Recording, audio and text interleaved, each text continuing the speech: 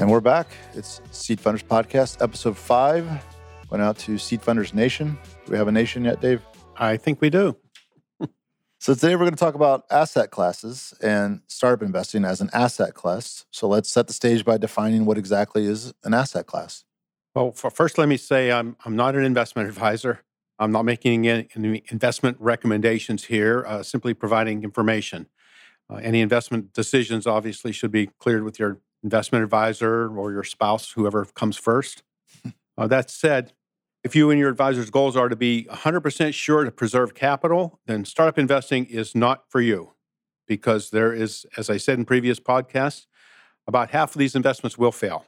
But on the other hand, some will be typically provide a huge returns, bringing an overall decent portfolio return. So they're high risk, high return, high reward, an asset class. So in answer to your question, an asset class is a group of financial instruments which have similar financial characteristics and behave similarly in the marketplace. And what are a few typical asset classes? Well, it depends on who you talk to, but it's either 3, 5, or 7. I'm in the 5 range. Pretty much everybody agrees on the first 3. Cash, fixed assets, which are things like money market investments, bonds, things that pay a set rate over time and then return your capital. So they're fixed, they're low risk typically. And then you have stocks. Stocks are equity, the ownership in a public company. The principal can fluctuate on stocks. So those 3, pretty much everybody agrees, are basic typical asset classes: cash, fixed assets, and stocks. I would add 2 to those, and some people add 2 more to those. Real estate, basically, invest in properties. You invest in a fund that invests in commercial property, so real estate, and then commodities, such as gold, copper, silver, oil and gas, things like that. So a lot of people add those 2 into the basic, typical asset classes. So those all seem pretty traditional. I also see alternative asset classes mentioned a lot. What are alternative asset classes? Sure, there are a number of those, and that can include hedge funds, insurance products, collectibles, foreign currency, cryptocurrency, structured products such as credit default swaps or collateralized debt obligations, and of course, the one that we're talking about today, which is private equity.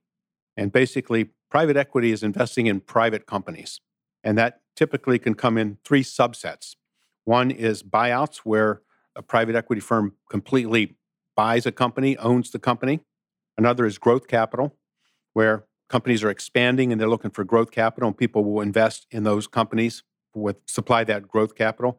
And the other one is the one that my favorite, of course, is startups. These are very early stage companies that are not yet making a profit and looking for capital to proceed with their business plan. And so with startups, how do they stack up typically against all those other asset classes? There was a publication called Startups Are the Asset Class Your Portfolio is Missing, a recent publication by Peter Amico of Newgate Capital Partners out of Winter Park, Florida. Startups are the asset class your portfolio is missing. And in that, he analyzed a 2016 Angel Resource Institute report that had 245 early stage startups analyzed. He determined that 70% of those failed. So much higher than I had previously quoted, about half that are going to fail. But he found in that study, 70% failed. But over a period of 4.5 years, $100,000 in diversified investment returned a 2.7x. And what that means is the annualized return on that was just under 25%. Now, that is on par with what I said last week when studies show that between 22 and 27% in previous studies of return on startups. So if you have a broad investment in startups, the asset class could return from anywhere from 22 to 27%. And this study in particular said 25%. Compare that to like real estate, and you go into a real estate deal and have an expected internal rate of return of under 20% for that asset class. So this could be a decent asset class for investing. The point is, though, if you diversify your asset classes across all asset classes, startup investing is likely to be highly uncorrelated with other investments. So again, by diversifying into the startup asset class, you can actually minimize your risk across your entire portfolio. This provides additional safety for your overall portfolio. Dr. Amico concluded that startups are, and I'll quote, an important asset class that is often overlooked by traditional investors. So in there, I heard, lack of correlation, which kind of acts as a hedge, diversification. So can you summarize why investors should commit a part of their portfolio to startups? Sure. And by part, we're talking small. 3 to 5% is typically recommended, no more than 5% of your investment portfolio. And that's because of the high risk. It's a high risk, high return. So you might invest 3 to 5% and get 22 to 27% return. If you don't invest in the right companies or you're not invested broadly enough, you could have zero return. So you really don't want to risk a lot of your portfolio. But if you do risk up to 5% of your portfolio in this portfolio diversification, as I said, there's a low correlation to traditional asset classes. So by diversifying, you're actually being safer with your investment money by taking 3 to 5% of your investment and putting it into these higher risk but potentially higher return asset class of startups.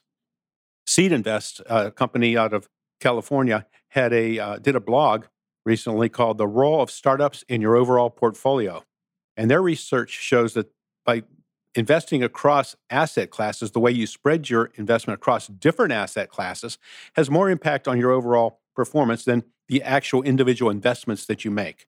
So that's a pretty important statement by SeedInvest.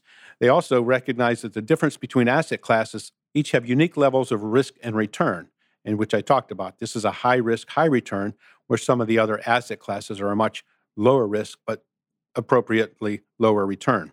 So by allocating investments across asset classes, you can help balance your overall risk, and actually your portfolio could actually perform better. And that brings us back to something you said in the last episode, which is that extra layer of diversification, which comes with an angel group, because you're now diversifying even within the startup space or the startup part of your portfolio. Exactly. In an angel group, the angel group is helping you diversify your investments within the asset class. This is another level by diversifying in an asset class over other asset classes of your investment. So in the end, all the numbers point to adding some level of startup investing to your portfolio adds to an overall better return.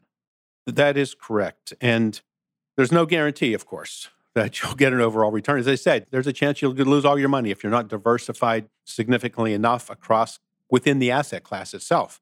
But there's a San Francisco company called SharesPost published a report entitled Investing in Private Growth Companies. And they said that investors who allocate 5% of their portfolio to private growth companies can experience a 12% higher overall portfolio return. Wonderful. Another brain full of information, as usual. Thank you. Any closing remarks? Sure. I just want to quote Jason Calacanis, a very famous Silicon Valley investor.